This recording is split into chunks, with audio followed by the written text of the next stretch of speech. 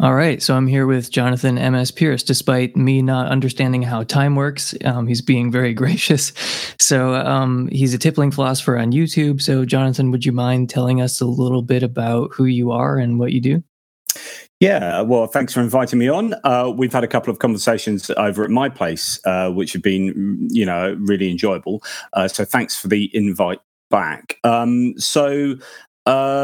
Philosophy of religion, that's my thing. I've written a whole bunch of books and been writing at Patheos Non-Religious for many years until we got cancelled from there due to the company being taken over by an evangelical Christian sort of CEO that said didn't want any people naysaying. So the atheist channel, non-religious channel went, and luckily a new startup media organisation called Only Sky, which is particularly for non-religious people to give them a voice. I'm now a columnist there and a reporter there and whatnot, doing all sorts of sort of writing there. So writing is my thing. And particularly interested in the philosophy of religion, written a bunch of books on particular areas of Christianity, such as the resurrection and the nativity, and how they don't make any sense historically, archaeologically, culturally, philosophically, the whole shebang. Just love talking about pretty much anything and everything. Yeah, and we're here today to talk about your new book, 30 Arguments Against the Existence of God. And I've actually got it right here. Hey, thank you very much, Anderson. That's very kind of you.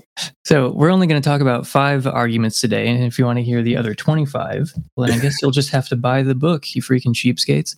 And then the 3 of these arguments, though, the 3 that we're starting out with, they do kind of blur together a little bit, at least when I'm talking about them. So first, we should talk about what you mean by God in this book, though. I think you specify right away that you're talking about omni-God, as you call it.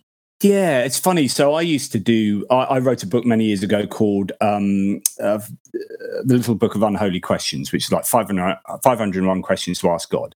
That looks at kind of really loaded questions, basically, to show that God is a pretty incoherent concept. And then I wrote this other book to do with like the classical theism version of God, right? And we'll talk about that in just a second. But when I was giving presentations on these, I used to do the case against God as a talk I used to give, and you'd always get the occasional person that would say, "Well, great, but that's not my God." And so you've got to be really careful all the time to say, right, before I start this project, this is the God I'm talking about. And because there are as many gods as there are believers, essentially. So what you've got to do is find a God that has the most commonalities.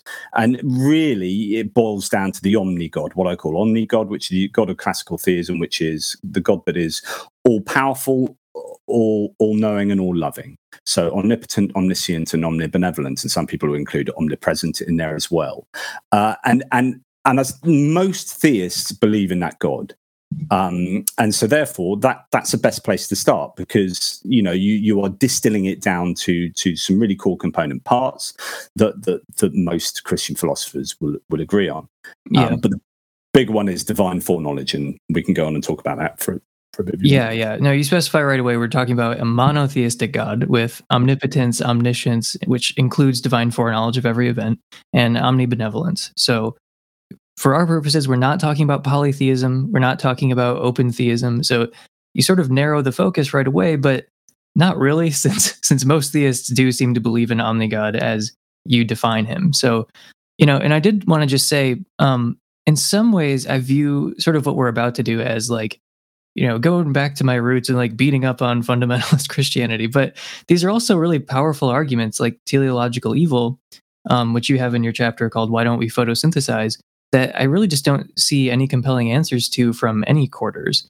So, I appreciate that, parts of this book do just apply to, more sophisticated forms of Christianity, but there are some believers who would be on our side, like when we're going to be talking about like eternal conscious torment a little bit. And there are Christians, genuine Christians who would sort of be like, no, I agree with you. This is insane. Yeah. Like, this is totally not true. And for those people, I would think like, well, then you're on our side then. We can kind of like join forces here. And you can take this to weed out the bad forms of Christianity. I mean, really, that's what we're doing too. But yeah, so for people who might complain, like, oh, you're attacking this narrow version of God, or these types of Christianity, but not my kind of Christianity. It's like, well, then you should be joining us, like be on our side. And actually, universalists do that. So I've known some universalists who are really now come to realize how incoherent heaven and hell as a binary sort of outcome for a spectrum of behaviors is incoherent. And so universalists are, heaven and hell, right, I get it. They don't make sense, or at least not in the sense that most people understand heaven and hell. And you're right, there's so many lay people. This is the God that they understand, which is God is love. You hear this, God is infinite love, God is love, the whole idea, okay, that's omnibenevolent. And God, of course, is supremely powerful. That's omnipotence. Of course, God knows everything. And okay, so there we are. And so I think only the universalists, and you mentioned open theism. Open theism is a really interesting idea, which is that God doesn't know the future of all freely willed events, and that free will allows for God to not be omniscient in the way commonly understood. But I think that presents just as many problems as it solves. Classically, with so many theistic moves, is that by presenting a solution, they end up creating more problems, and then in fact, a solution over here actually excludes a solution that they gave over here for something else, and it becomes a very complicated thing. You have to keep an eye on actually, what are you saying here? Because I'm not sure that coheres with what you said at another point. But anyway, I digress. Yeah. No, so do you want to jump into the first argument, or any other preliminaries that you want to cover? Well, I did want to say that divine foreknowledge, I think, is the biggest thorn in the side of let's say, Christianity. But you can talk about any kind of theism that believes in this, which is to say that if God knows the future of all, of any hypothetical universe that could be created, or any counterfactual, if God knows the future of his own actions, then there's just a torrent of problems. So and I don't want to go into these other arguments particularly, but just very quickly, the idea that God would have full divine foreknowledge of his own future events, such that, because if God can't be fallible with his predictions, right? So God knowing what God himself would do in some future point means that God is on this, these tracks is just a trolley going down these tracks with only one direction to go in, and God therefore doesn't have free will and is just some kind of automaton, because confined by his own knowledge of his own future events and actions. And I think problem compounded upon problem, it seems to materialize with this idea of divine foreknowledge, and I think that is the big problem. So I do understand why theists would want to say, well, okay, open theism. I understand that move, because it's a big problem.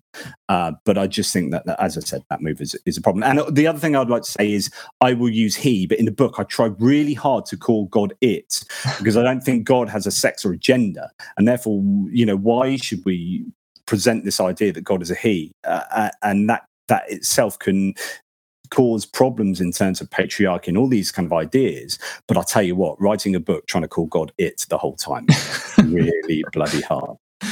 Yeah, I just finished Norm Macdonald's book, his sort of fake memoir, and there's this really funny part where sorry to spoil this one joke, but where he dies and goes to heaven, and he's like, and I always wondered, is God a white man or a woman or what? And he's like, and in that moment of standing before God, the divine being, I realized that these questions matter not.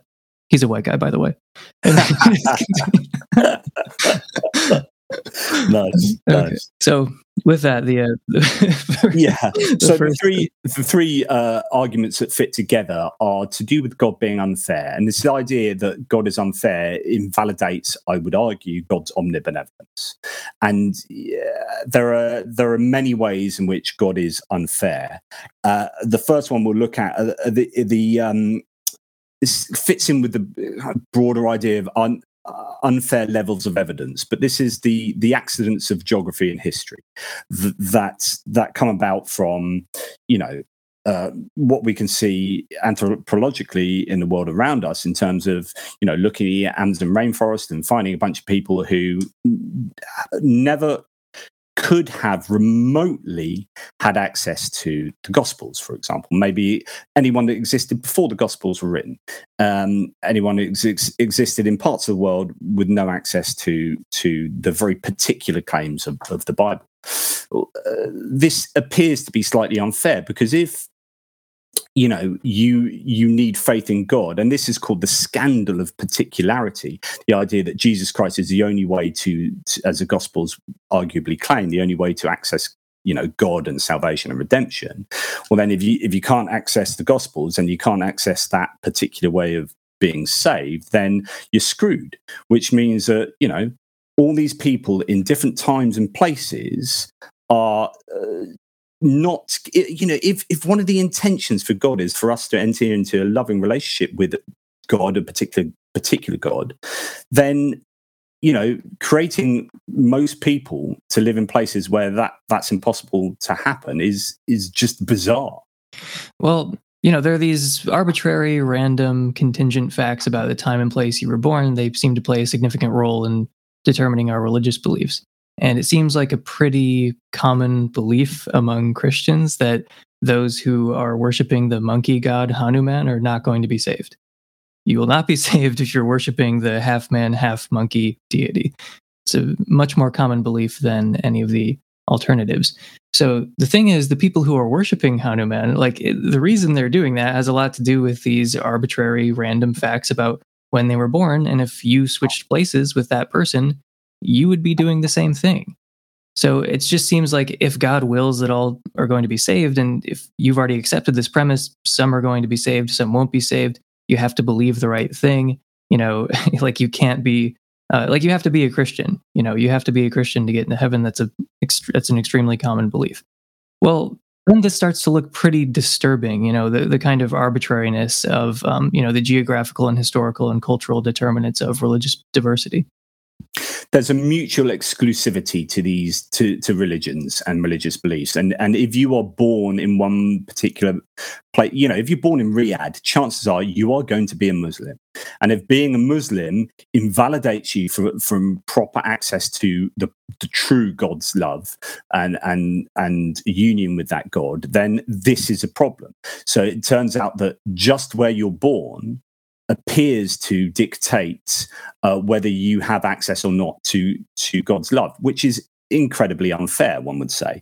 John Loftus's book, The Outsider Test for Faith, is a really good book. It's one of those books where I thought, I don't know if you know the Outsider Test for Faith argument. Basically, it says that really, if you want to analyze your own worldview to make sure that you're kind of correct as a Christian, you need to look at your Christianity from outside of being a Christian. You need to assume that you're not a Christian and then look inwards to test it. Anyway, you write a whole book on that, and you think, can you write a whole book on that? Yes, you can. It's a really, really good book. And in that, he talks about, this is a quote of his from page 37 to 8. The main problem religious diversity presents us with is that not every religious faith can be true. As you said, in fact, given the number of mutually exclusive religious faiths in the world, it's highly likely that the one you inherited in your respective culture is false, given the odds alone.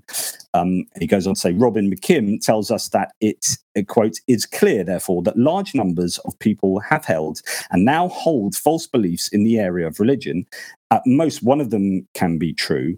And since so many people hold false beliefs in the area of religion, it would seem, therefore, that all groups need to consider the possibility that their beliefs in this area may be mistaken. Which is to say that most people that have been born on Earth have had the wrong religion, have had the wrong belief system over the whole of history of time. And this then makes you think, this prompts a question of what's the point of creating? I mean, in writing this book, this is one of the things I kept coming back to, which is why did God create at all? This is actually the first argument I start off the book with. But these particular arguments say, well, if you're going to design and create a world that most people will be born into a place where they aren't going to access your love, why are you doing that? What's your end game here? Yeah, no, I mean, it does kind of raise the question, especially if you think the stakes are especially high. Now, again, I think that you can kind of lower the stakes a little bit, and then religious disagreement doesn't seem as disturbing. But once you bring in these sort of, widely accepted premises about sort of the consequences of getting the wrong religion, that's when this starts to, take the shape of a really powerful argument, I think.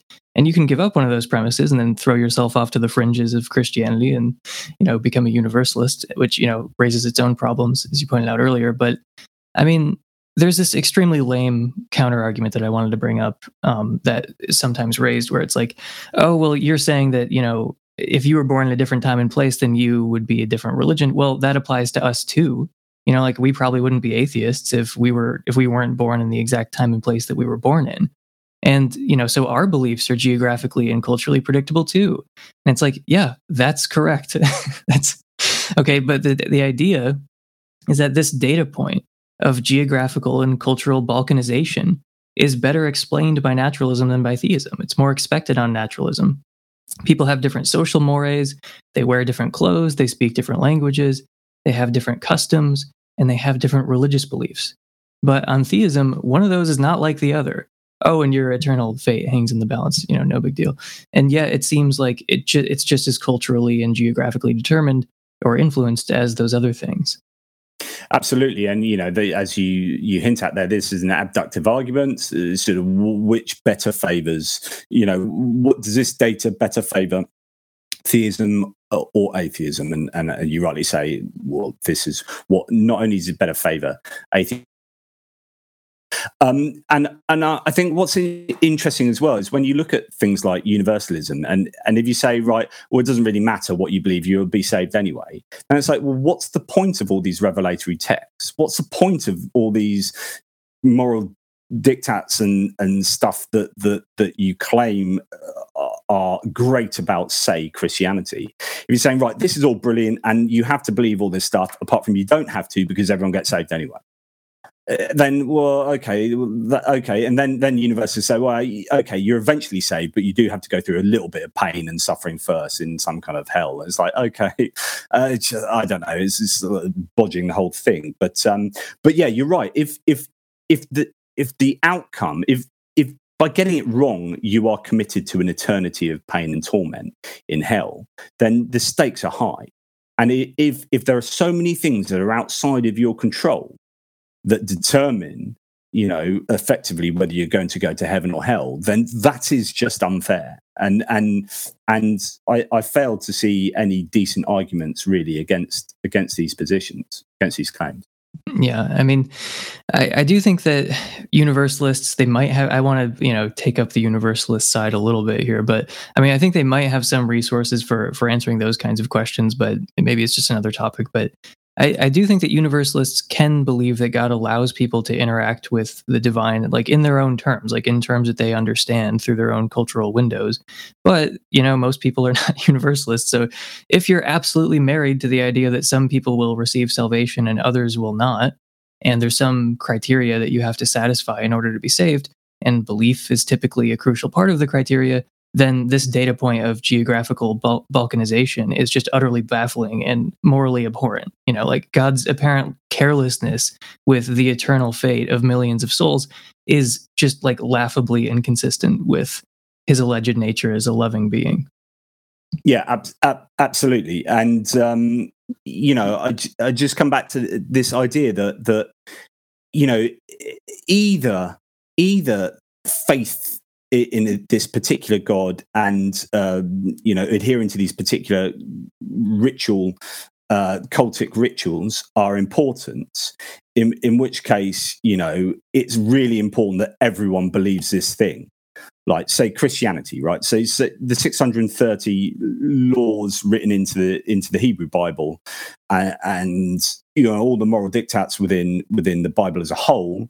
If those are really important, then everyone needs to access that. But if not everyone can access that, then you have to submit to the idea that actually they can't be all that important. Because if someone's born in the Amazon rainforest in 5000 BCE and doesn't have access to any of that kind of revelation, that revelation can't be important if that person is not going to be condemned to hell.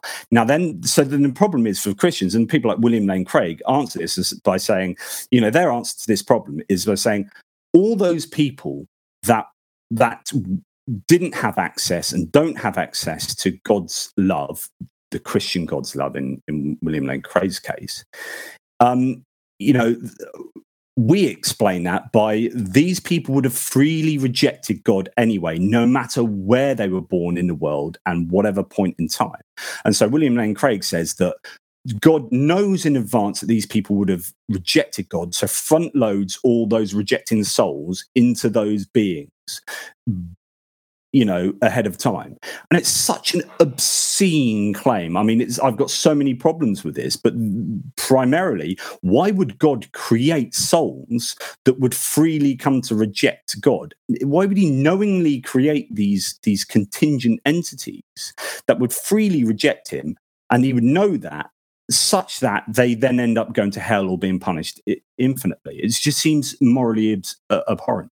Yeah. The whole idea of like, well, you're right. People have, an unequal access to the evidence, and like, yeah, it's partially geographically determined, but God knew ahead of time who would repent if presented with the gospel, and he put the people who wouldn't, over there in India, and he put the people who would over here in like Western Europe and stuff.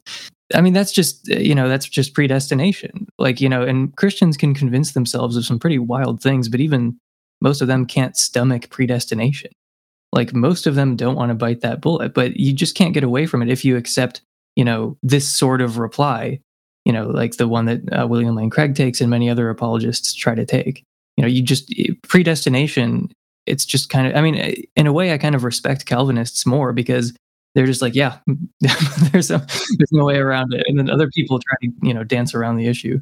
You're absolutely right. They bite the bullet. And I do respect that because you probably know I'm a causal determinist, and it's the only thing that seems to make sense of causality as far as I can work out. But yes, then when you throw in God's like infallible foreknowledge about everything, then it's just like, well, how do you get around that? And so, I understand why William Lane Craig, for example, says something like this, because actually their back's against the wall. And what option do they have? Because the job of theology is to maintain the Bible in this case as a morally perfect book. So you start here and you work backwards. So if you're starting, you're presupposing the perfection of this revelation, right? And you're presupposing the perfection of God and Jesus and all these entities. And then, so therefore, all data has to align itself with these presuppositions. And that's the job of theology. Is looking at all the data in the world and seeing how you can manipulate it in order that it fits your presuppositions. Whereas I like to think that naturalists start from the bottom and work our way up. And I think that top-down versus bottom-up approach is just the fundamental difference between Christians, for example, and atheists. Yeah, no, I mean, I think a lot of people went through that exact sort of process in deconversion. Like, they sort of felt like they dumped out the apple cart and started inspecting, beliefs one at a time. Like, to whatever extent that's actually possible. I think a lot of people felt like they went through that sort of process when they started questioning things that they'd always taken for granted. I mean, that's what it felt like for me. Yeah, I mean, this sort of argument, like, you don't bring up the soteriological issues as much, but I can't help it. It just like, it naturally comes out. But yeah, I mean, and I also just had to mention that extremely lame attempt at like a self-defeat argument. It's like, well, you probably wouldn't be atheists if you were born somewhere else. It's like, yeah, okay, you've done absolutely nothing to undermine this argument. Yep, you're probably right. I mean, we are literally arguing that you, as you've said already, we are the product of where we're born. So yeah, if I was born in Riyadh, I would not be an atheist. And you know what? That would suck. Yeah, I mean, again, it's just this point of like geographic balkanization is just more expected on naturalism than it is where, there's this omniscient, omnipotent being who's trying to communicate his revelation and who wants a kind of convergence, because he wants what's best for us. But yeah, I mean, like you were saying earlier about starting with the idea this is like a perfect worldview. Like, I'm pretty sure Christianity is true, and the things that, my pastor says are basically true, and somehow I have to make these things cohere. So non-Christians go to hell for all eternity, and God is loving and just and merciful and good, and somehow I have to make these things fit together. And obviously they don't fit together, but there are like so many different silly things that people say, not because they're stupid or something, but because they're starting with the assumption that Christianity is true, or not even the assumption, but they're pretty certain, they have a high degree of confidence in Christianity. And then you point out to them, whatever the problem happens to be with making these distinct things cohere. And then they, try to start making it work. And that's when you hear silly things like, the gates of hell are locked from the inside, which kind of implies that like, you're capable of leaving hell once you're there. Once you're there, you can choose to leave. And it's like, okay, well, if that's the case, then there's nobody in hell. Like, everyone left because the gates are locked from the inside, apparently. But they convince themselves that somehow wouldn't be the case. I mean, yeah, it's just, you're absolutely right, and we can talk about whether you can redeem yourself in hell, and when we get on to talk a little bit about hell. But I was going to say something, but I've got multiple sclerosis, so I must remind people who are listening, and sometimes things just go out of my head, and I was going to say something to what you were just saying then, and that's annoyed me. But well, there you go. Well, that actually reminds me of how I came across you in the first place. Just earlier this year, I was like taking a long road trip. And just for the people who might not have heard this already, I was listening to Unbelievable, the podcast, like I sometimes do. And you were debating someone about miracles. And they were bringing up, I think, like Craig Keener's book, Miracles. And they were talking about how there was this case of multiple sclerosis, and it seemed to get better, after prayer. It remitted, if you will. And, you were just like, okay, well, I have MS, and that's just how it works. Like, that's the natural course of the disease. Like, it's called, relapsing remitting multiple sclerosis, RRMS, because it has these, ups and downs.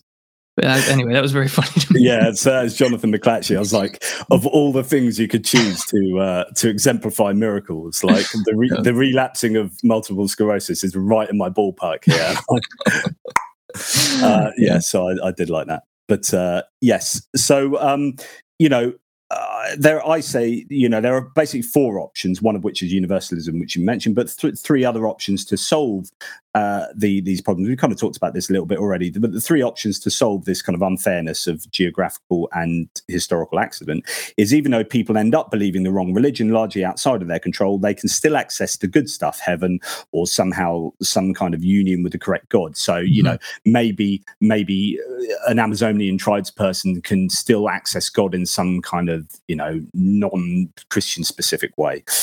Secondly, God rearranges the world such that the soul of the person who is not able to access the correct God is already known by God to be a soul that would freely reject it. So this is a William Lane Craig option. Then God front loads them. And then the third option is God really did give secret individual revelations to those people born in the wrong times and places. So it's all okay, really. But that's what you've got to do. Is you've got to. Oh, that's what I was going to say earlier. So the idea that, as I've said already, the theologian or the Christian has to try and smash this stuff together and work out a way that this stuff up here, the Bible and Jesus and God, remain morally perfect. But then as soon as sometimes they just can't do it. Right. And they just like, I can't make this work. And then they just go, skeptical theism. Yeah, it's all right.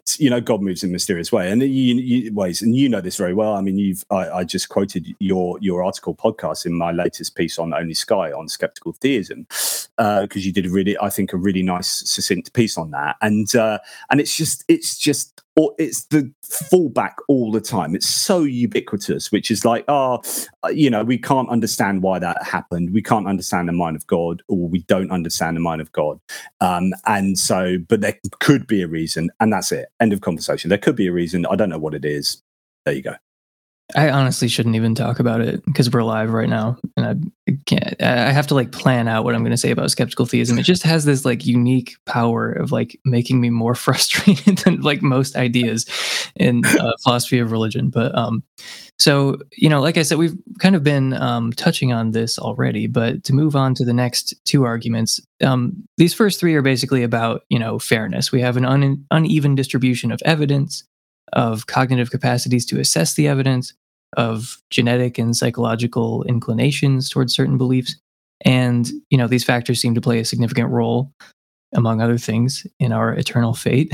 So let's talk about doubting Thomas, in regards to unfair levels of evidence. I love this one. This is really good. As an argument, I think it is pretty powerful, and it's exactly the same sort of argument, really, unfair level of evidence. But instead of like, or you could say it's like a subset of geography and time to some degree, but essentially different people around the world are afforded different levels of evidence, right?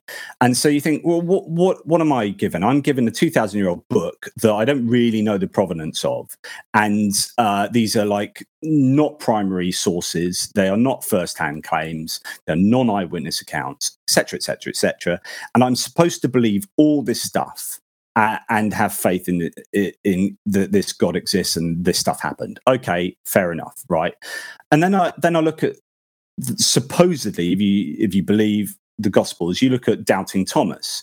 So Thomas was a disciple of Jesus, one of the apostles, and he hung around with Jesus for a bunch of times, saw Jesus do some crazy, amazing stuff.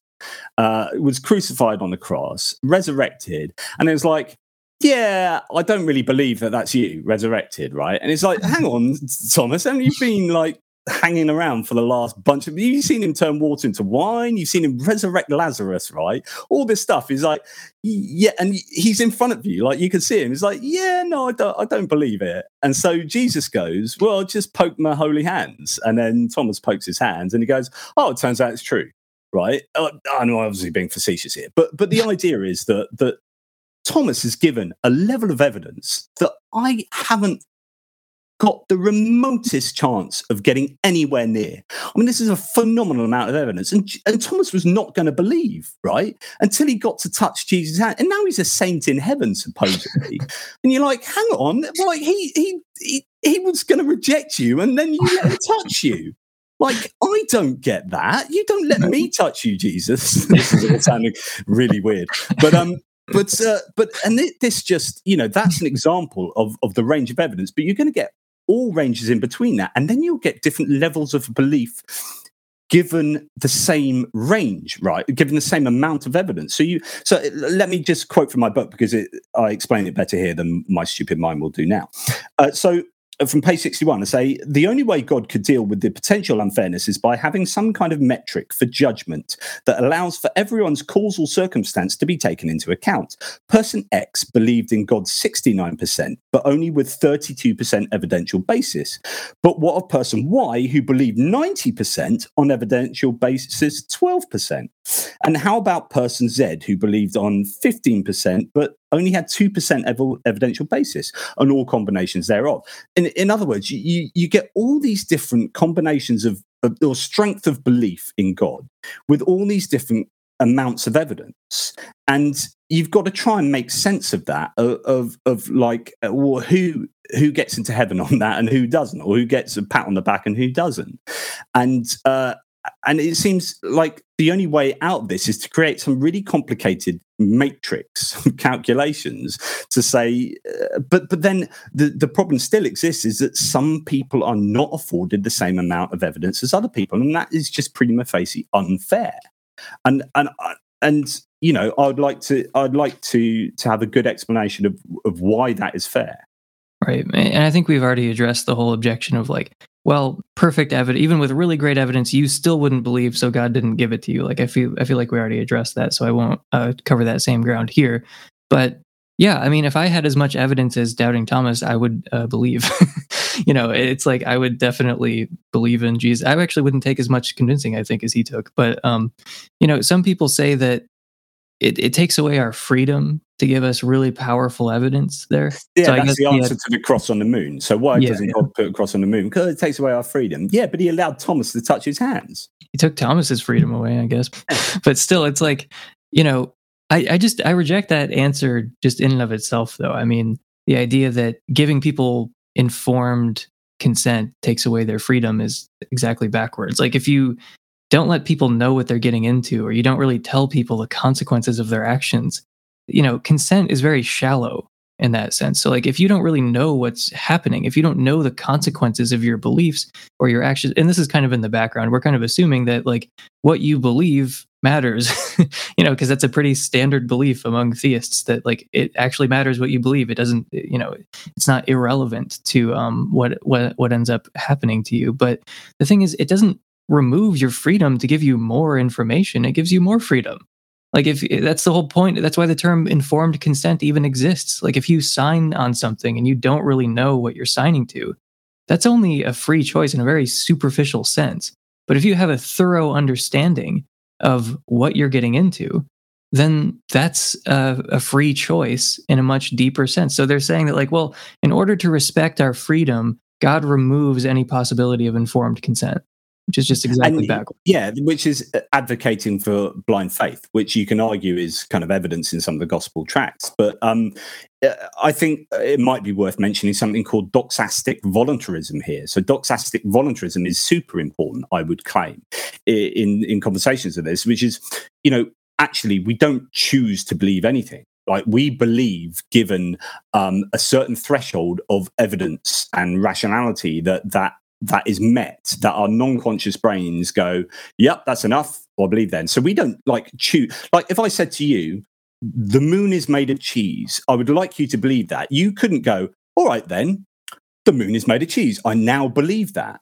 Like right. You can't just make yourself believe something. So I would have to present you enough evidence, and that would have to be a huge amount of evidence for you to actually go, right, there's a threshold that's been met, I now believe that. But that threshold is not something that you choose like consciously. It's a kind of a non-conscious thing. So this is the idea of doxastic voluntarism, the idea that you can voluntarily believe something, or doxastic involuntarism. And that's really, really important to understand in order to understand how beliefs work psychologically, I guess. Yeah. But there's something else, and I bring this into the chapter. I've had many long, protracted debates with a Christian apologist called Dave Armstrong, who's a Catholic apologist, and my goodness. Mm-hmm. That's my reaction to many Catholic apologists. Yeah. So he picked me up. I wrote a whole bunch on the Doubting Thomas, like the unfair levels of evidence. And he said, but everyone has sufficient levels of evidence to believe. And I called him out on this, and he basically just had nothing in the end, because he just didn't understand what sufficient meant, right? And it's what he was ending up doing is projecting his amount of evidence that he's got and he believes. So therefore, if everyone's got access to that evidence, they should all believe, like ignoring the fact that not everyone's got that same amount of access to that evidence, and ignoring the fact that everyone's brains and lives are completely different. And so therefore, and the way I explain it is by saying, so what he would say is like, hey, if you have 5 litres of gas, 5 litres of petrol, that's enough to get your car from Fareham to Portsmouth. I live in a place called Fareham. It's enough gas to get you from Fareham to Portsmouth. And I say, well, yeah, if I put it in my Ford Focus, then yeah, that'll get me from Fareham to Portsmouth. But if I put it in my Humvee, right, that's going to get me like 2 miles down the road and run out. And if I put it in my other car that's got a hole in the gas tank, then it's not going to get me to Portsmouth. And if I'm going to pour it all over my bicycle, then that's not going to get me to Portsmouth. And so what you're doing is you're saying 5 litres of fuel is sufficient to get you from here to Portsmouth. Well, no, because it depends what vehicle you are loading that into. And it's a combination of those two things that gets you from here to Portsmouth. And it's the same with beliefs. So it's like, you can give me a certain amount of evidence, but if you're pouring it into my brain, and that's the sort of brain that's not, that 5 litres of evidence isn't good enough, then I'm not going to believe in God. So everyone's different, and everyone has different, causal circumstances. That means that different levels of evidence will be sufficient for each individual to believe in any given thing. Like the same amount of evidence. So, for example, another example, and sorry, I'm talking a lot here, Emerson, but another example is like, okay, if you gave a conspiracy theorist a bunch of evidence that the moon landings were false, right? Just a nominal amount of evidence. And the conspiracy theorist jumps on it saying, yeah, that's sufficient for me to believe. If you presented that same amount of evidence to a NASA scientist who literally worked on the moon landings, then or the child of a scientist who worked on the moon landings, who is himself an cosmological scientist or whatever, then that amount of evidence will not be good enough for them to believe that the moon landings were false. So not everyone has sufficient evidence. I mean, that's obviously true because not everyone believes. So the idea is that people bastardize the understanding of sufficient for you, Dave Armstrong, but not sufficient for everyone else. Yeah. Sorry, rant over. No, I mean, I agree. I think that actually transitions nicely into the third sort of related argument about different capacities for assessing the evidence. I think that Can I add one more thing, though? Sorry, before we get onto that, I just want to talk about the teacher analogy I use in the book. Is that all right? Yeah. So, and I'm going to read from the book again. Sorry, I do apologize. Page 63 for anyone that cares. And I say, and I can supposedly go to hell based on whether I choose to believe that very low level biblical evidence, let's call it 5%. Yet St. Thomas the Apostle gets to stroll through the pearly gates. One assumes on the back of not believing, assuming the Gospels are here. Gospels are true here, even though he is presented with a level of, say, 85%, and Jesus then reversing this unbelief in the resurrection, Jesus' divinity, and the whole atonement idea. Not that Thomas actually would have understood this at the time, I wager, by getting Thomas to poke him and raising the evidential threshold to 95%. Note, I am making up these figures to illustrate my point. The Christian believer could counter that different people react differently to different levels of evidence and concoct some kind of counter-apologetic. My general point would be, yes, all sorts of people will react differently to the same level of evidence, and all sorts of people get to different levels of evidence. It's all a bit of an unfair mess. Time for another analogy. Imagine I have a class of 30 children to whom I give a test. All 30 children have different brains, knowledge bases, abilities, and thresholds, etc. I give them a test of 100 questions and declare that the children who fail to get 70 out of 100 will get detention. That means hell. Right. The children who get 70 will get a special treat, heaven. I then give them a test, except I also give out different cheat sheets to everyone, ranging from 0 points of help to 95 points. Each child either gets no extra help or gets some kind of leg up to getting closer to that 70-point success. Some people, like little Thomas, get a cheat sheet with answers worth 95 points. Lucky him. Poor Alice, who is not very clever due to her genetics and troublesome environment, gets a cheat sheet with 0 points of help and gets 16 out of 100 and gets detention. We could actually make this more sinister or accurate. Some children even get trickster cheat sheets, like our Saudi student Mo, who gets a sheet that actually tells him wrong answers and leaves him with 35 points less than he would have got on his own. He gets 50 and receives a detention. Perhaps as a teacher, I actually take, and so on and so forth. The idea is that if this is all a test, right, which is bizarre anyway, because God knows in advance the answer, who's going to pass the test. So as a teacher, you would never, you're testing people because you don't know what they know. Right, so that's what you do as a teacher. But if God's testing people, God knows what they know anyway. So testing is kind of a weird concept. But if he then gives out cheat sheets at disadvantaged people, and then while they're doing the test, it's actually prodding them with a cattle prod. We can bring in a problem of evil here.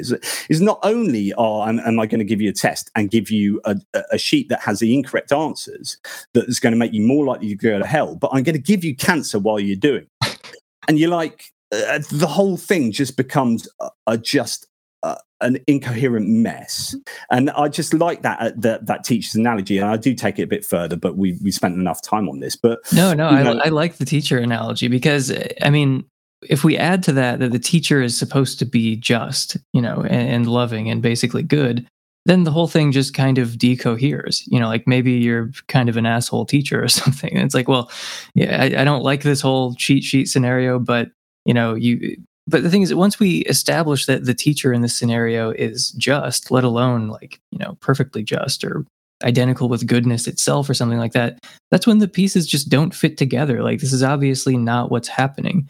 And I would add, just for the sake of adding it once again, like, you as a Christian could potentially agree with everything that we're saying, potentially. Again, it'll throw you off to the margins of Christianity and people are going to start hitting that not a real Christian buzzer pretty quickly. But, you could potentially be a Christian and say, Yeah, actually, it doesn't make sense that a just and merciful and good and loving God would distribute these, this uneven level of evidence and judge us on the basis of our beliefs. That's a bizarre criterion to judge us according to. Like, which beliefs did you acquire during your lifetime? And now I'm going to reward or punish you based on it. Like, it's just such a brain dead worldview, but it's not necessary. You can be a Christian and reject that, is what I'm saying. You don't have to accept this very popular worldview where it's like you are kind of judged in part on this criterion of which beliefs you adopt. Oh, and by the way, there are uneven levels of evidence, uneven capacities to assess the evidence, and then, so on and so forth. I think the only fair option for Omnigod designing and creating all humanity from nothing is to give everyone the same chance at heaven or hell. And when we control for causal circumstances, this translates to the same score, right? So really, God has to make it fair. And actually, so this is something I've talked about outside of the whole God debate, which is equality of opportunity. So when I want to write a paper one day on how true equality of opportunity. So you're talking about political justice here and social justice and all these ideas. Like, if you want everyone to have equality of opportunity, access to X, Y, and Z, then actually what you have to do is make everyone's environments the same and actually make their entire biology is the same. If you really truly want to give everyone equality of opportunity. And that's a really bizarre place to go, because actually you're making the entire world homogenous. And that's actually I can't see a way around this. It's kind of like, yes, I want equality of opportunity for everyone, but in recognizing that, actually I'm striving for everyone living in the same causal circumstance and basically being identical. And that is just obviously thoroughly problematic. But actually, realistically, maybe this is a defense a Christian can say, which is, if God was to make it truly equal for everyone, then everyone would have to be identical and have exactly the same causal circumstance. Now, the only way you can get around this, I think, is to give a graduated outcome, which is to say that it isn't binary in heaven and hell, but there is some kind of spectrum of heaven and hell. And however you do on earth, and you go through some kind of calculated some complex computation that takes into account all of your earthly life and all the opportunities and all the evidence you're given. And then you go through that function machine and it throws out some answer. And then you go into, right, you get the 62% heaven, you get the 92% heaven, you get the 33% hell. And that's the only way I could understand it. But quite why God would want to do that, knowing in advance all the outcomes anyway, is kind of weird. Like, we get back to why create at all. But do you know what I mean? Am I making sense? I think that you're making sense, as long as you, like most Christians, are unwilling to move this piece of saying, look, some will be saved and others will not be. Like, some people are going to burn, and I will be damned before I let go of that belief. That seems to be where a lot of Christians are. So yeah, I feel like things do get kind of absurd pretty quickly. Like, if you really try to hold on to that belief, you either have to believe incoherent things, or you have to invent like a kind of crazy system, like the one that you just invented, to just try to have some semblance of fairness, where it doesn't just feel like horrifically, unjust. But I've been impotently trying to transition to this next argument now, so I'm just going to. We're talking about now, Jonathan. We're talking about the next argument. We're talking about uneven distribution of capacities to assess the evidence. So this is in the chapter where you say, like, some people are still more likely to believe in others, and that's not fair. You talk about, like, autism, for instance, and like the difference in proclivities between men and women. And I would also add just like some of the genetic data that we've gathered from twin studies, where you have these identical twins who are reared apart, separated at birth. And it's just really interesting how their religious beliefs tend to correlate. Like, their degree of religiosity seems to track, so you have these identical twins raised in different environments, and, their levels of religiosity correlate. Sometimes they're in environments where there are different religions that predominate. So there was one pair of identical twins that separated at birth. One went to Poland, and the other one went to Trinidad. They didn't know about each other, and one of them became an extremely devout Jew in Trinidad, and the other one became an extremely devout Catholic in Poland. So it's like they adopted the religion of their environment, but they matched each other in religiosity. And this seemed to track with most of the other identical twins who were reared apart as well, which strongly suggests that there's a genetic component to your degree of religiosity, which, of course, you have no control over your genes, which is this is just yet another example of how there are things that are outside your control that are determining your eternal fate. You just can't seemingly get away from predestination. Yeah, and yes, so this is what you'd predict on naturalistic atheism. That's what you predict. And in fact, it's also, I know Dean Hamer, I think it was Dean Hamer, got a lot of hassle for like the God gene, and I think it was misinterpreted and misrepresented quite a lot. But the idea that our phenotypes aren't going to have, which is our genotype will produce, our genetic code will produce our behaviors, essentially. The idea that our behaviors aren't going to dictate our levels of religiosity is absurd. That wouldn't be the case. So it seems to me obvious that there would be some kind of genetic component to belief in some way. So that's completely unsurprising. And yeah, as you say, it's just another example of the unfairness argument. So what I talk about in the chapter predominantly is certain autistic people. So, for example, it's a great paper by Will Gervais, who I'm going to interview myself actually soon, and Naren Zayan, I think, and maybe someone else as well, talking about mentalizing deficits. So about certain people on the autistic spectrum will have, they suggest an inability to do intersubjectivity, which is to kind of like imagine yourself in someone else's shoes, right? So if you have an inability to do that genetically or whatever, then if you can't imagine how it would feel to be someone else, then actually you're going to really struggle to imagine what someone else thinks of you, right? Which means that that's a really important component in religious belief, which is, well, what does God think about me now? Oh my God, I've done this. What? If you struggle to be able to think about another entity thinking back at you, then you're going to be inhibited from believing in a personal God. And so it turns out that actually certain the autistic spectrum is huge, right, and very, very diverse, but certain autistics or autistic people, depending on how you use the term, are far less likely to believe in a personal God than a neurotypical person. And so straight away, you've got a subset of people who are less likely to believe in God than another subset of people. That's unfair. Men are less likely to believe in God than women. And the point here is it doesn't really matter what the reason is. Like, I really couldn't give a monkey's what the reason is, whether it's genetic, whether it's environmental, whether it's genes and environment, nature, nurture, whatever. Right. It doesn't really matter, because people are born into certain situations where they're less likely to believe in God than other people. Right. That's not fair. Right. And no one thinks that belief in God is sufficient for salvation, but most people do think it's necessary. Most Christians don't think that atheists have a chance at going to heaven. Some do, but it would be nice if Christians did all switch to that belief. That would be an improvement. There's no clarity there. I mean, this is a whole other several hours of discussion. But like, there's no clarity in what gets you to heaven. Like, is it faith? Is it faith, or is it works and deeds, or is it both? And it can't be one to the exclusion of the other. So it can't just be faith. Otherwise, just believing in God.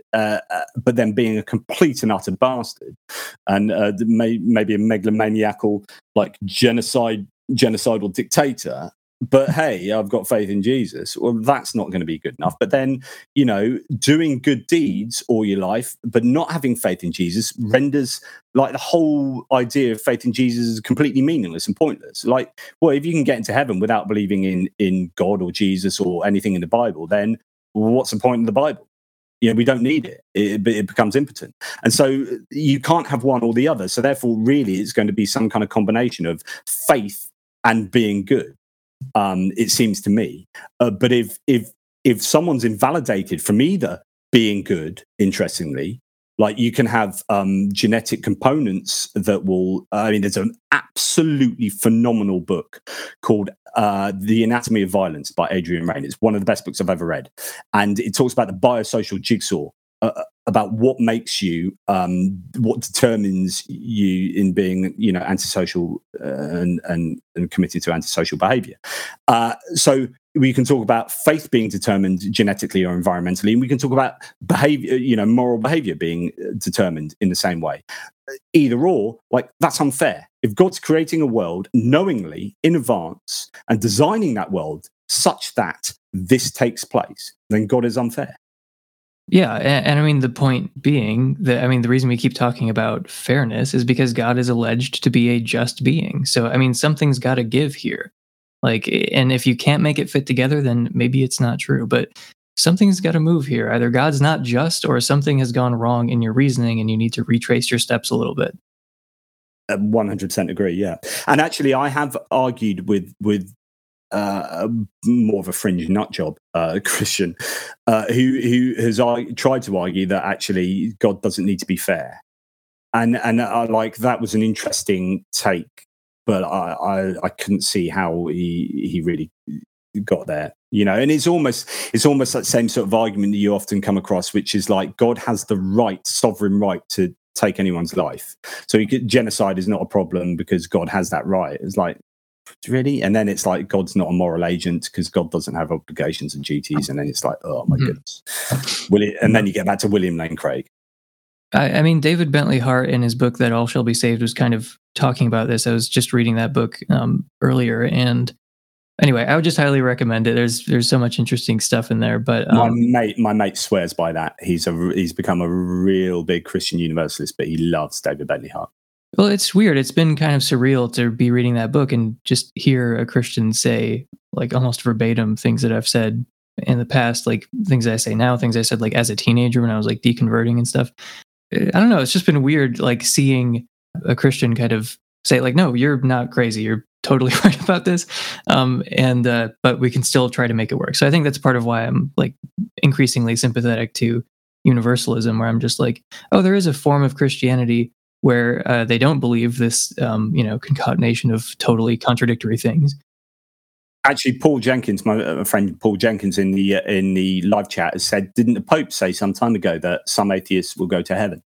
Which is an interesting idea. Obviously, some theologians need to kind of get around the idea that hell is a pretty nasty idea, and that if you're committing, say, for example, in the UK, where we're 52% non-religious at the moment or something like that, if you're just suddenly committing half the population to hell, then something's got to give there. God doesn't look particularly all loving, and hats off to the Pope if he said that, which is we've got to try and do. But then again we get back to then faith doesn't really matter. Well, as I understand it, the Catholic Church has been making it harder and harder for people to get themselves sent to eternal hell, but like I said, I would welcome these changes. If Christians suddenly all believed that, they believed that Hindus and atheists and Muslims can go to heaven, then I would welcome that change, and their worldview would make more sense. Okay, so anyway, if you do happen to already believe, if the Pope indeed said that and you agree with the Pope, then great. You should be on our side. Arguing against all the Christians who are misleading people, and giving people inaccurate information and giving them bad news. So, yeah. Do you want to talk about hell now? Well, the whole notion of the binary outcome of heaven and hell is, as we've already touched on a couple of times, is really, really problematic for so many reasons. And I spend quite a few chapters and arguments talking about heaven and hell and how problematic they are. But the one you've picked out is probably the quickest one, luckily, which is infinite punishment for finite crimes. And that seems just straight away not right. There's something intuitively wrong with the idea that, hey, people don't understand how long eternity is. Well, that's the first thing. People don't understand. Oh my God, yeah. People just throw that word around. They don't know what it means. Yeah, if you try and explain a billion to someone, but I wrote a piece recently on the defense of billionaires, when people economically try and defend billionaires, and it's do you know how much a billion is? If you earn, and I think the figures are something like $5,000 or $10,000 a day. If you earn $5,000 a day, from 1492, or what is it, 1482? When was the New World found? Whenever, 1482 to now. Was it 1492? Thank you. I mean, it's the colonies. I'm not too bothered.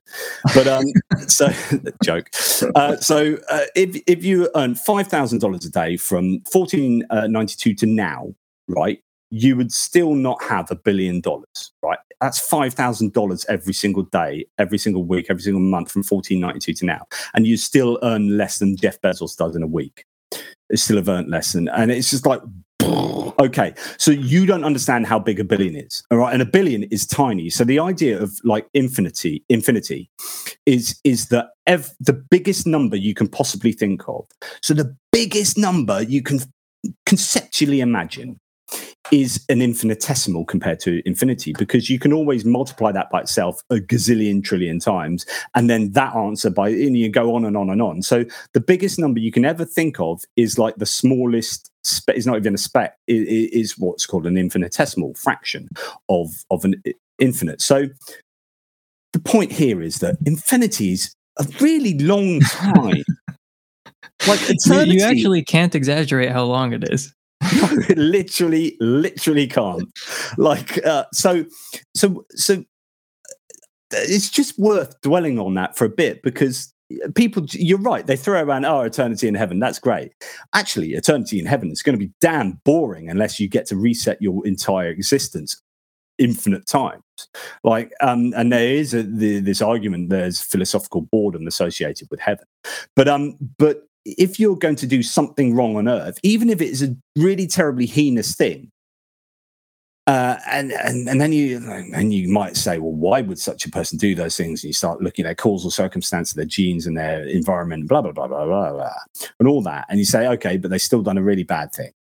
And you're like, right, you're now committed to hell for eternity. And the issue is that on a lot of understandings of hell, there is no way of getting out of there, right? You're in hell for eternity, which means there's no redemptive quality to hell. There's no kind of learning. Like when we punish people now, when we punish our children, the idea is what we're doing is so you don't do it again. So you learn from this. So you become a better person, right? But when we talk about hell, you are punishing them for none of those things, because you're in there forever. Unless you're a person who believes actually you can get out of hell.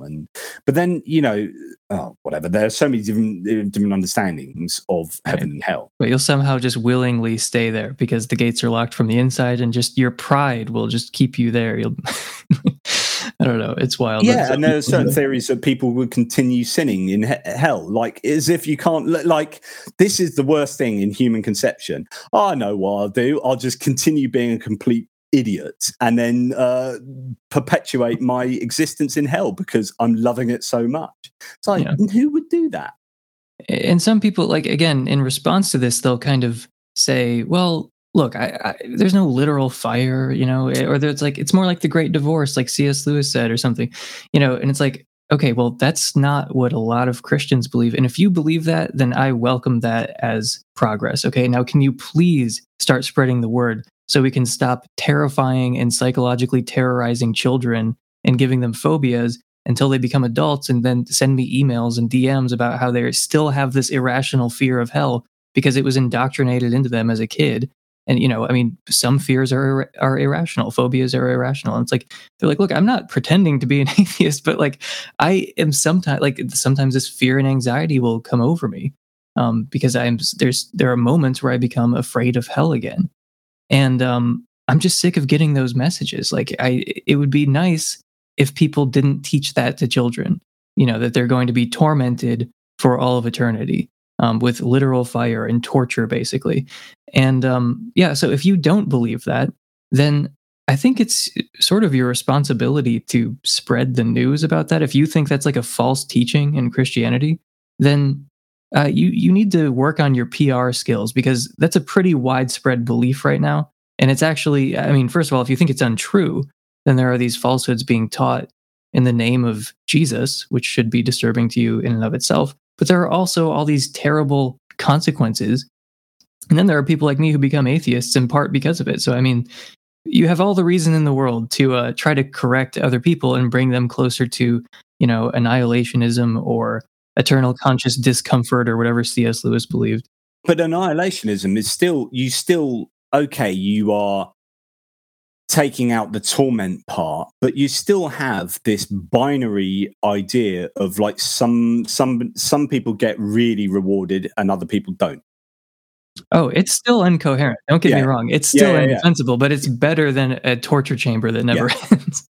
Because again, to go back to the divine foreknowledge idea, that if God is literally designing humans in such a way that he knows that they will do the wrong thing. It's the whole Adam and Eve. You can talk about it in Adam and Eve. God created Adam and Eve knowing that they would eat from the fruit of the tree of knowledge of good and evil. But he designs them and creates them in that way anyway, such that they do that. Then how can he punish them for doing that? Like, he's the one that created them and designed them in such a way that he knew they would do that. So the same goes for all of humanity. Like, if God has divine foreknowledge and knows who will screw up, then even if you believe in annihilationism or eternal torture, it's the same thing. That God is designing and creating a whole, but most people, according to the Bible, most people will not access heaven. So most people, God knows, will not get the reward. And if he knows that in advance, he is creating them such that happens, which means he is creating them to get that outcome, which makes God morally abhorrent. Mm-hmm. Yeah, and a lot of Christians would agree with you if you put it in those terms, because a lot of Christians agree that predestination is morally abhorrent. Like, they really can't stomach it. And then once like you're pointing out, divine foreknowledge really does just cause all these problems where it seems like once you accept that particular premise, you're kind of stuck with predestination in some form or another. I think the necessary corollary of divine foreknowledge is that God is a complete bastard. Like, there is honestly, there is no other way. I go back to what I said at the beginning. I understand why some modern theologians are opting for open theism, because it's the only way to get God off the hook from being morally reprehensible. It's just really incoherent and it doesn't work. But this was the whole point of my hell episode, where I was saying, like, look, however sure you are that some people will be saved and others won't, and the ones who won't are going to, suffer for all of time. Okay, so I get it. You're very sure of that, but you're probably comparatively more sure that God is good and loving and just and merciful. So let's just explore how these things are obviously in conflict. And if something's got to give, it's not going to be that God is good, right? It's going to be the other thing. So, yeah, I mean, people are being driven to open theism rightly. If I was a Christian, I'd have to be an open theist, because it's, like you said, it's the only thing that gets God off the hook, or in other words, preserves his attributes, which are more solid than any doctrine of divine foreknowledge. Yeah, I suppose you would want God to be all loving more than you'd want God to have divine foreknowledge. That's a preferable thing, obviously. And so I would be an open theistic universalist if I was a Christian. That I think that's a no-brainer for me. In other words, not a real Christian. I'd be picking and choosing what I want God to be, but then is that a valid way to go? If that makes the most sense, then surely, if there is going to be a God, is that not the God that there would be? I don't know. It seems an invalid way to work towards like a truth, maybe like picking and choosing. But is that maybe the best way to do it? I don't know. I'm thinking out loud here. That's a thought. Maybe I should keep to my own head. I did want to say one thing about kind of a lame response to the infinite punishment for finite crimes thing. As I'm saying, like, God's justice is kind of the thing that we're working with here, and infinite punishment for finite crime is disproportionate, so it's unjust. So if God is just, he's not overseeing or facilitating or superintending over any process that involves everlasting torment, because that would be disproportionate and unjust. God is just, so that's not happening. Like, I mean, it's actually not that complicated for me. It's just these things are obviously not compatible. One of them's got to give, and it's not going to be God's justice. So that's the one that wins out in this little conflict. But there is this kind of lame little response where they try to like keep it alive. You mentioned it in the book of, well, they're finite crimes, you might think. but they're crimes against an infinite being, which makes them infinite crimes. And, I mean, that's just word game nonsense. Like, it's also, okay, it's a crime against an infinite being. It's also a crime against a Trinitarian being. So are my crimes now Trinitarian in nature? Like, it's just word game nonsense. Like, it's incredibly lame. I think it is exactly that. It's a soundbite that sounds good, but what does it really mean? And if God is creating you in a way that, again, we're back to the foreknowledge thing, that he knows that you're going to create this crime, then who's responsible for that infinite crime anyway? I go back to, I'm sorry, I'm going to I'll give you the analogies I give in a book, and I often give in videos, which is the scientist analogy and the car CEO analogy, which is, if you, Emerson, you are an eminent scientist working in a lab, and you create out of nothing these sentient beings, right? And at the design stage, 100% they're going to go and do some pretty awful things, rape and pillage, and just be morally abhorrent, right? A couple of them might do nice things, and this in advance, but you create them anyway, and you create them in these test tubes, and these sentient beings are created for nothing. And well done, you're amazing scientists. And then they go out into the town and they rape and pillage. A couple of them give to charity and do nice things, but the majority of them rape and pillage, right? Surely the police would come to your door, and surely you would be morally culpable in some way, that even if they freely went and did that, if you knew in advance that they would do that, and you at the design stage knew that they would do that and designed them such that they did that and created them anyway, knowing that they would do that, you would be in some way morally culpable for what they did, even if they did it freely, if that makes any sense anyway.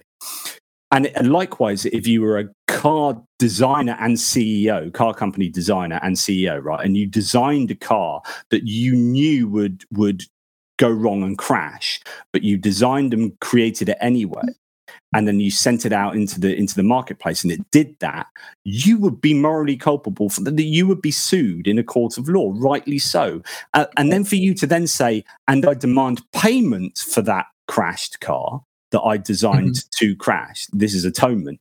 I demand some kind of payment for the imperfection of that car is doubly nonsensical. So all of this makes the designer created God morally culpable for all the things that go wrong, because God is ultimately sovereign, supposedly, and just makes it all a big hot mess. Yeah, I mean, sometimes I use this term, ultimately responsible, just to try to signify that, I recognize God is not directly responsible for a lot of the things that humans do, or the biological order, for instance. So you might try to put some distance between God and teleological evil, which is the final argument that we'll be talking about. But God is still ultimately responsible. It's sort of like you said, like a CEO trying to be like, well, I didn't do that. It's just some people who I put in charge, who I knew they were going to do that. But yeah, exactly. It's like, well, you are responsible, like it's just kind of this weird, like, shirking of responsibility to try to say, well, that had nothing to do with me.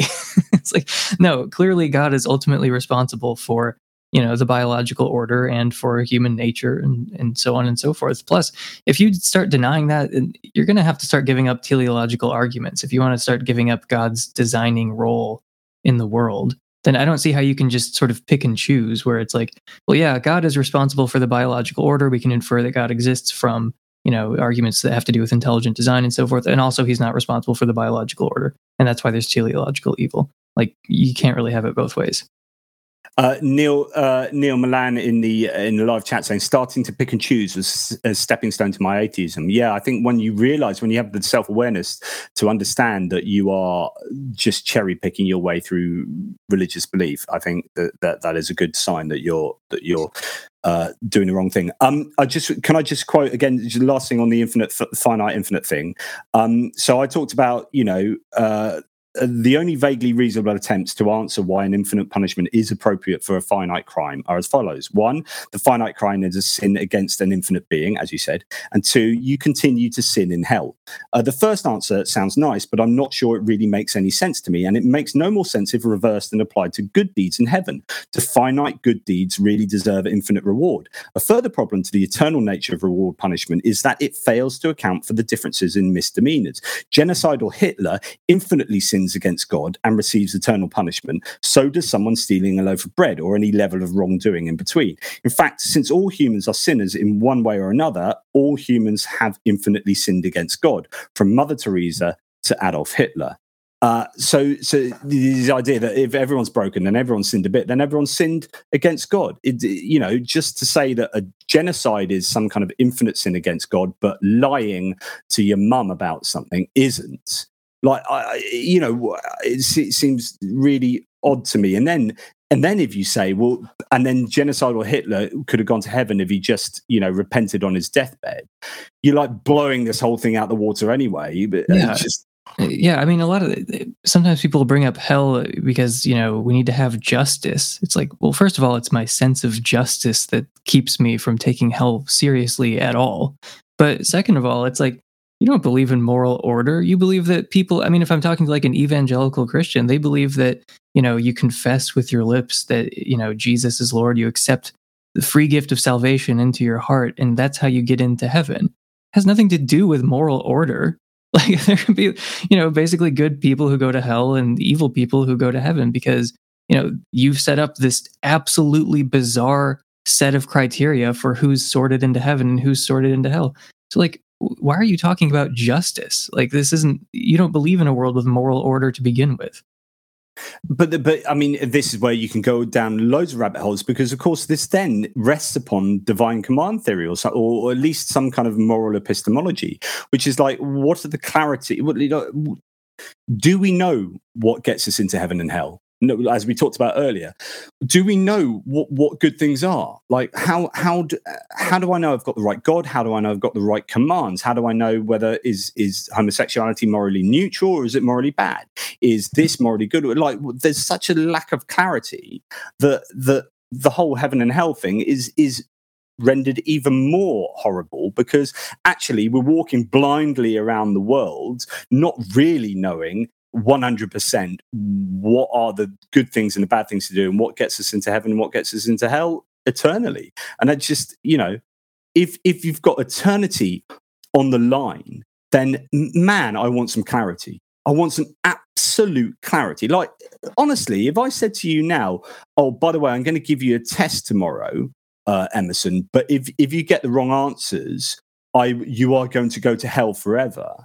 And then you say, well, what's the test about? And I say, well, I don't know. Well, I do know, but I'm not going to tell you. Then you'll be like, what? I'm going to go to hell tomorrow, possibly. Is it like capital cities? Is it maths test? Right. So, and you just kind of vaguely hint that I might go to hell. It's not even clear because you don't want to take my freedom away. So you're like, hey, you might go to hell based on this test. It's like, well, am I or aren't I? It's like, I can't take away your freedom like that. So it's just, the whole thing is just, as I keep saying, a hot mess. Yeah, and I mean, I needed to like get this episode out of my system because I went to church a couple of weeks ago, and like the pastor was talking about, it was mentioning hell and how people are afraid to preach hell these days, and like, everyone's going to hell except for the people in that room, seemingly, and they're all like clapping and cheering and stuff, and I was just sitting there like, this is insane. Like, if I could just show these people who are clapping and like what they're cheering for, literally clapping and like applauding and cheering for the people, other people are going to hell. Woo! Like, if I could just show them the thing they were applauding for, they would be more shell-shocked than any, survivor of the most horrific war zone. They wouldn't be able to live normal lives after that. Like, if they could just see, the realm of eternal conscious torment, it would just become immediately obvious how insanely immoral this is. It doesn't matter what people do. Like, even Hitler doesn't deserve this. Like, you're worse than Hitler if you impose this on other people.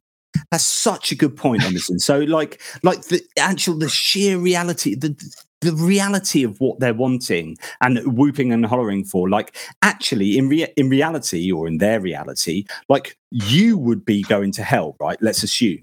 And so they're in that church. Like, imagine if everyone said, actually, one of them's here. Like, everyone's like whooping and hollering, like, yeah, you're going to hell. Like, I can't wait to see you get skinned alive and to feel that pain.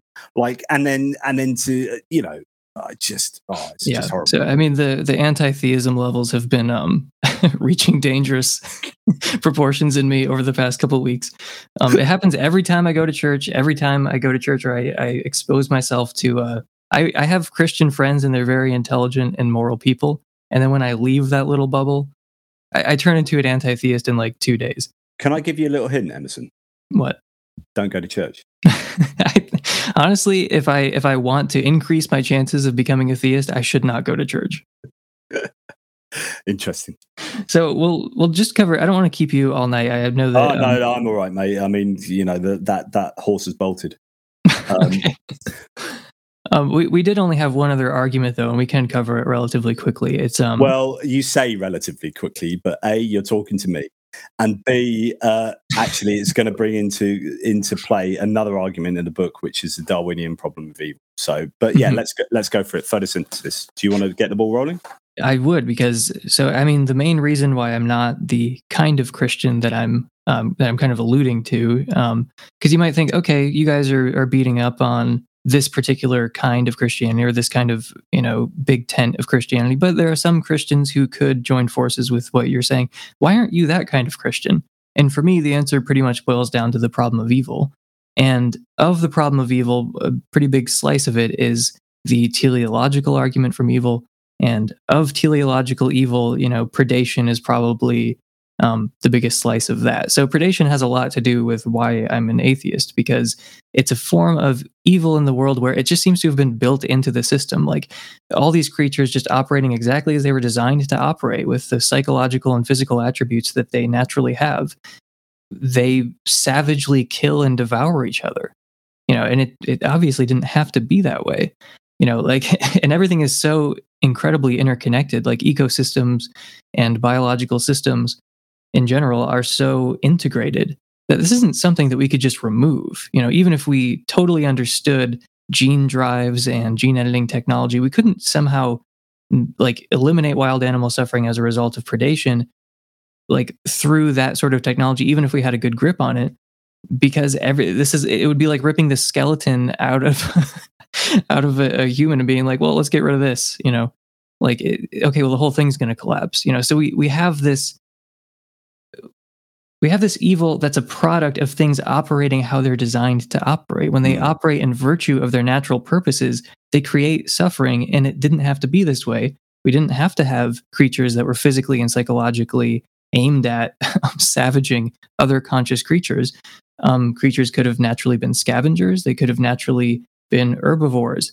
These are all possibilities. If God existed, then this is something that I would expect the world to look like. I would not expect to get so much pleasure out of participating in the brutal killing of other animals, and that seems to be just the norm. So we could have been herbivores, and we could have photosynthesized. I mean, we're talking about God here. We're not just talking about natural forces. So yeah, I mean, the whole chapter title just jumped out at me when I was flipping through the book at first, where it's just why don't we photosynthesize? It sounds kind of absurd at first glance, but I think it's actually a really powerful reason to doubt.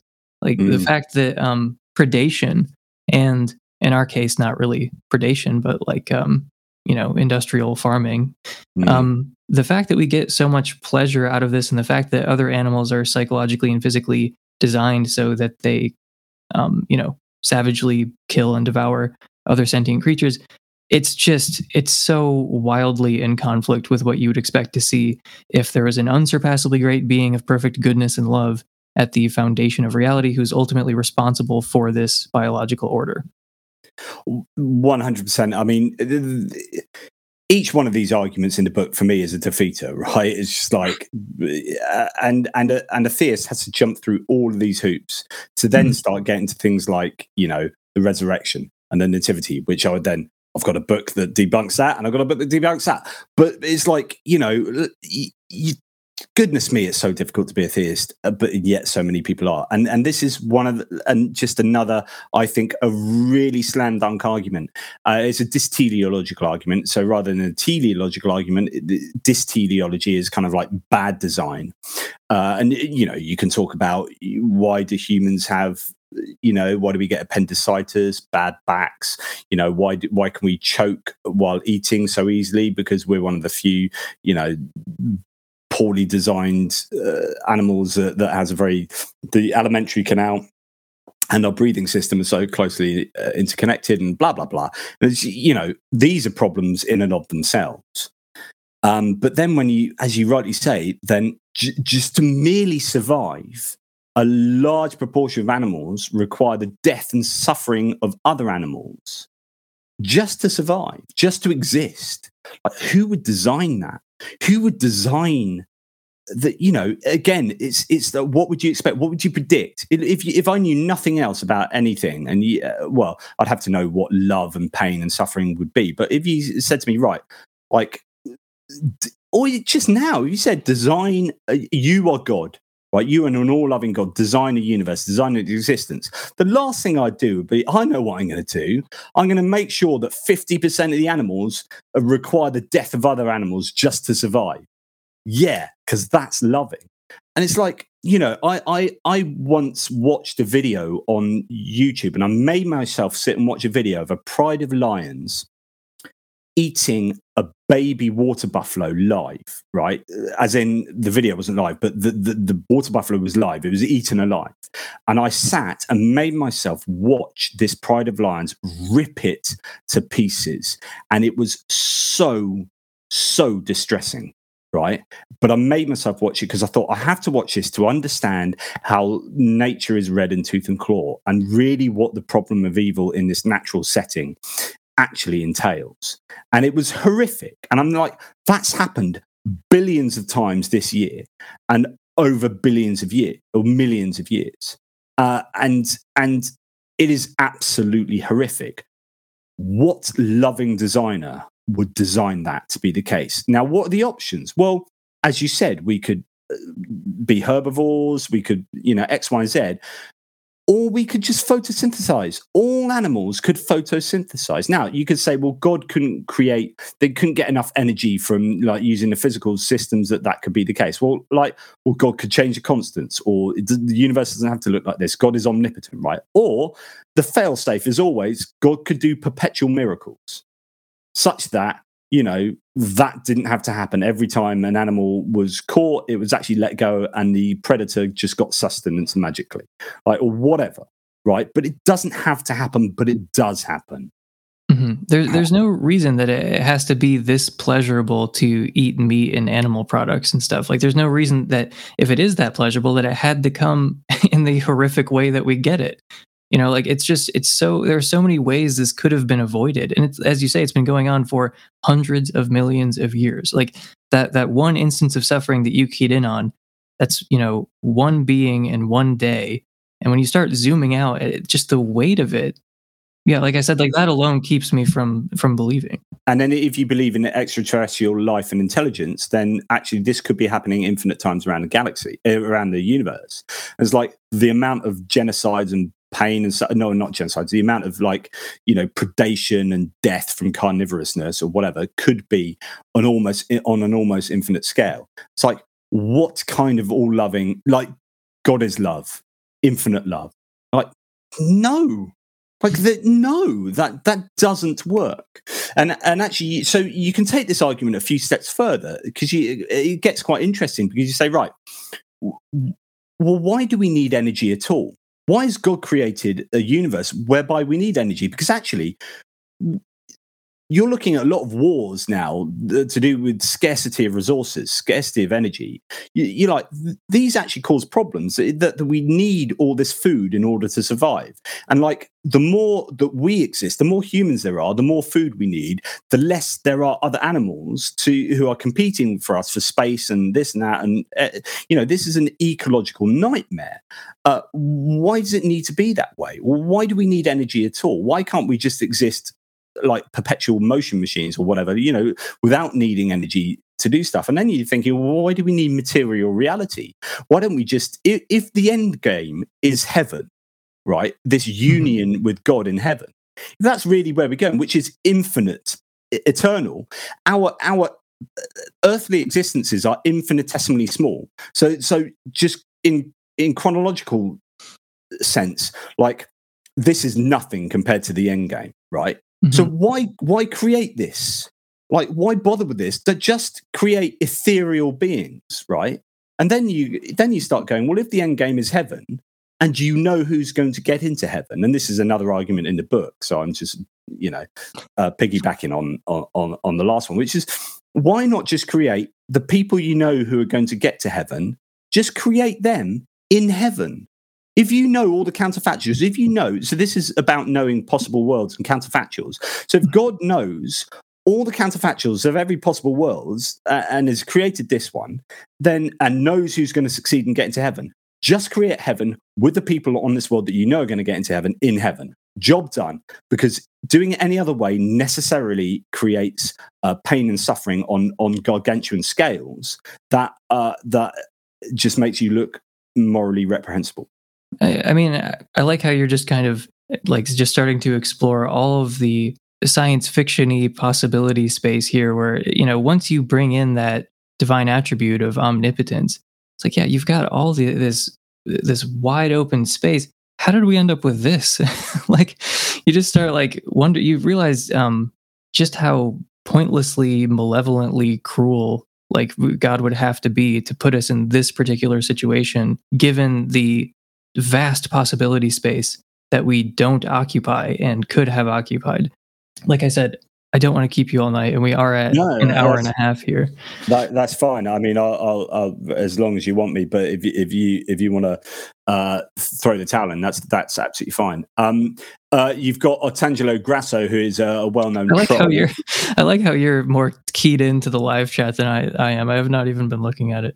Oh yeah, I wouldn't bother looking at Otangelo Grasso, who often trolls sort of threads like this, is on there saying, well, why? If you have if you don't have arguments for naturalism, as if you have not thought about arguments for naturalism, Emerson, a worldview that does not require God, you are empty-handed. Well, he does actually have that. Emerson does actually think about these things, believe it or not. But I just had a debate with John Buck where I defended, I think, 6 arguments for naturalism. So click on the little channel icon underneath this video, and you can follow that. Have some fun.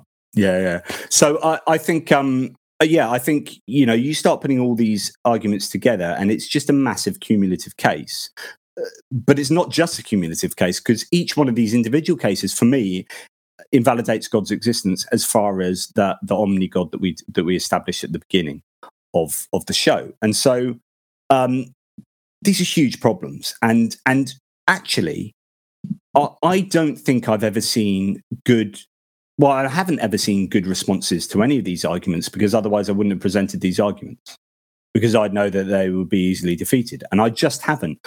As we said earlier, as I said earlier, all you ever get really is skeptical theism. But I did want to bring in something to do with the focus. Can I just say something about that really quickly? Skeptical theism, that is kind of this fallback position, because it's so hard to actually provide a rationale for the distribution, kind, and degree of suffering and evil that we see in the world. Like it's so impossible to do that. That's why skeptical theism exists, is because there aren't any good theodicies. Like if there was some kind of compelling rationale behind the distribution of suffering we see in the world, then skeptical theism would not be a thing. We would all just appeal to that rationale and say, oh yeah, the world isn't morally random. It actually does make sense. Or even the little parts that don't make sense are not that disturbing, because it's by and large a morally orderly universe. Like there does seem to be a kind of rationale behind the kind, degree, and suffering, or the kind, degree, and distribution of evil that we see in the world. That's not the world we live in. If we lived in a different world, I would be a theist, but we have this world.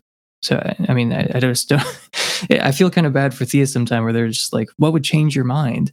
I'm like, well, living in a different world would be a good start. Like getting rid of the hundreds of millions of years of animal suffering and teleological evil would be a good start. But, the only thing that's really open to God, given this like abysmal world he's created, it would have to be some kind of religious experience, And I do have to say that I think that I might be a little more impressed by Christian universalism than you, and open theism, and sort of the idea that you can have a relationship with God without having explicit knowledge that God exists. Like, I do think that these things are sort of viable in a way that you think that they cause too many problems. It's just, it's just whack-a-mole endlessly. And you might be right, but I just, for the time being, I've been a little bit more impressed with universalists than it seems like you might be. Oh no, I do. No, and I think yes, it's just that most Christians aren't universalists. So and you could say this is low hanging fruit, but actually,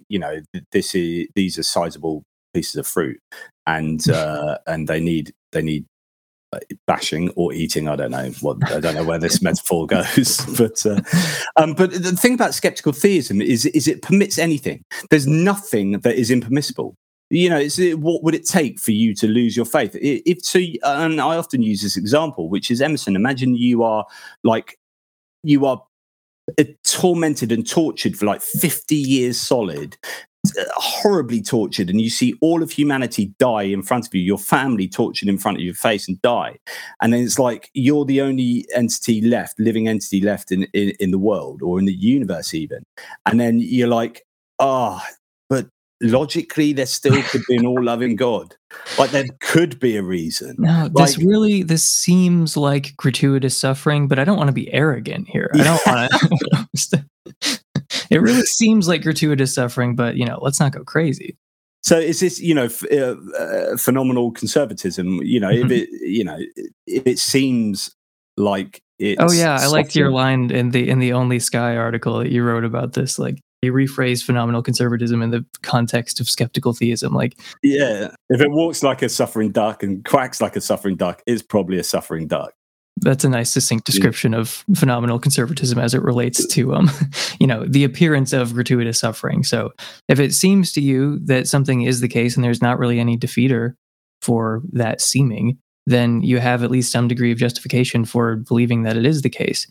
And I actually asked Michael Huemer about this, if it was reasonable to kind of rephrase it as, if it seems to you that something is the case, and then in the absence of defeaters, it's rational for you to believe that that's the case. So it seems like gratuitous suffering exists. There aren't any defeaters for that seeming, so it's rational to believe that there is gratuitous suffering until someone offers you some kind of defeater, not just, the skeptical theist route of being like, well, there might be a defeater. It's possible there's a defeater. You're in no position to know that there is no defeater. Like, that kind of thing is just a cop-out, and it just kind of tips their hand, I think, that they don't have a rationale for the evil in the world. Yeah, and you could just put in their unicorns instead. Well, there could be unicorns. I mean, you don't know there isn't. And but is that good enough reason for me to believe that there are unicorns? What's the positive evidence? What is and this is where theists would then go to, but look at the Bible, here's the evidence. They try and justify the amount of evil and suffering in the world by saying, well, it's more likely that God exists because look at the Bible. And so really it comes down to, and that's why you have to join these things up with doing the abstract arguments like these and the biblical exegesis, to try and say, well, actually, you're not even justified in believing in God from the Bible. What I want to say about the photosynthesis argument, just last of all, is the Darwinian problem of evil. So problem of evil arguments are strong, as you said, they're emotive and powerful, and I think they're the biggest thorn in the side of theists. Because they're so evocative and you can see it around in the world around you, and feel it. But the natural evil arguments are even better, because you can't then say, well, 240,000 people died a fawn died in a forest fire over a 3-day period because of free will and because of soul building, because actually that makes no sense. Like, this is an animal that's died and didn't need to die. So natural evil arguments are more powerful than ones involving humans. But we've sort of alluded to the issue with carnivorousness, and this you can actually reformulate the problem of evil into the Darwinian problem of evil, which is to say that evolution is appears to be a pretty horrible way of getting us to where we're at. And if God is all loving, then you would expect a different mechanism to be at play here. So just if I can just read this, animal suffering as a result is seen by many thinkers as the strongest challenge to the defense of the problem of evil. Here is an example of such an argument that could be formulated. 1, God is omnipotent, omniscient, and wholly good. 2, the evil of extensive animal suffering exists. 3, necessarily, God can actualize an evolutionarily perfect world. And I'll explain that in a second. 4, necessarily, God can actualize an evolutionarily perfect world only if God does actualize an evolutionarily perfect world. 5, necessarily, God actualized an evolutionarily perfect world. So 5 follows from 3 and 4, but we have a contradiction since 5 and 2 cannot both be true, so it appears that 1 is false. So what this argument does is to say that God could predict the mechanisms of evolution and design one in which animal suffering is minimized. This scenario can be called an, quote, evolutionarily perfect world. We could imagine a scenario where God could put in place an evolutionary system whereby, for example, just before a gazelle is given a killing bite by a lion, a gene is expressed that naturally tranquilizes the gazelle, or some such similar situation. But this appears not to be the case. Instead, we have extensive animal suffering that is hard-baked into the evolutionary system and world. So this is a design argument to say that actually the process of evolution appears not to be evolutionarily perfect. It appears to be pretty brutal and horrible. And that in itself is a defeater of God, all-loving God. At the very, very least, it is a gigantic red flag that, something has gone wrong in your worldview. This is a very surprising choice for a perfect being. This is the process by which I'm going to bring about my very good creation. I've got lots of options as an omnipotent and omniscient being, but I'm going to go with this one, which just so happens to work in exactly the same way if I'm not involved at all, and also is horrifically brutal and leads to all kinds of pointless suffering. Well, I'm sorry. Now that I almost never read YouTube comments or live chat. Are you sure this is like a real person who we were talking about earlier? Because they just said, look at the trees. I mean, this is a fatal mistake that we made. We were talking about evidence against God, and yet in my background, I put trees, which is conclusive proof for God. I wasn't even thinking. Oh, dear. Shoot. I've shot myself in the foot once again.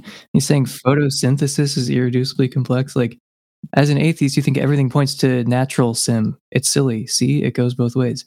Yeah, I mean, I don't think that. I don't know how you could have. It seems like this person is his main argument that he will do in a lot of other forums is the Shroud of Turin, and I'm amazed he hasn't brought up the Shroud of Turin because he thinks it's the greatest piece of evidence for Jesus. But there you go. I choose to think that this is like a person who has like a really good sense of humor, and they are actually on our side. Yeah, it's a Poe. Yeah. Anyway, we're at about an hour 45. So that seems like a good ending point. Is there anything that you want to say? Definitely check out Jonathan's column on Only Sky. The link is in the description. You can follow him on Twitter, and you can buy this book on Amazon that we've been talking about, and the link to that is in the description as well. Is there anything else you want to plug? No, just thank you very much for giving me the opportunity to bang on about this book. There are lots more arguments in there. Please grab yourself a copy. It's available in ebook and paperback formats. Please show Emerson some love, some super chat, super stickers. If not today, then another time. He deserves it. The work that this guy does is phenomenal, and he deserves your support. Thank you. I think, Emerson, I think you do some tremendously good work, and I think your podcasts are really, truly brilliant. I just need more time. God, I mean, you must really think this, but man, if I was to invent anything, here's another argument against God existing. Like, if God existed, I would be able to get all my sleep within 10 minutes, 10 seconds, 1 second, because I'm waste so much time. I could be reading books, I could be gaining more knowledge, but I have to sleep, and that sucks. And I love sleeping, don't get me wrong, but what a waste of time, like almost half the day or a third of the day. I know. I mean, like, on the one hand, there's this like soul-crushing weight of hundreds of millions of years of animal suffering. And then there's stuff like that I have to sleep, like, I mean, they're kind of equal for me personally. Like, intellectually, the soul crushing animal suffering is more weighty, but in my, I mean, look, some Christians believe that we have like an eternal afterlife of basically bliss to look forward to. And this will all seem silly in comparison. So I look forward to that. But until then, I'm extremely annoyed by all these minor inconveniences. Like, here's something that's really, really important to mention in terms of the problem of evil. See, we can't even stop at 1 hour 45. So the problem of evil, right, is all about gratuitous suffering. So the idea is that with Omnigod, there can be no such thing as gratuitous suffering, because it would invalidate God's all-lovingness. So we often talk about things like genocide and carnivorousness and all these massive things, but it's equally as problematic for your stubbed toe in the morning. Oh, right. And yeah. If there's even one instance of gratuitous suffering, like suffering that an omnipotent, omniscient being could have prevented without losing any greater good or, suddenly springing in any equivalent evil, any instance of gratuitous suffering is arguably logically incompatible with the Omnigod.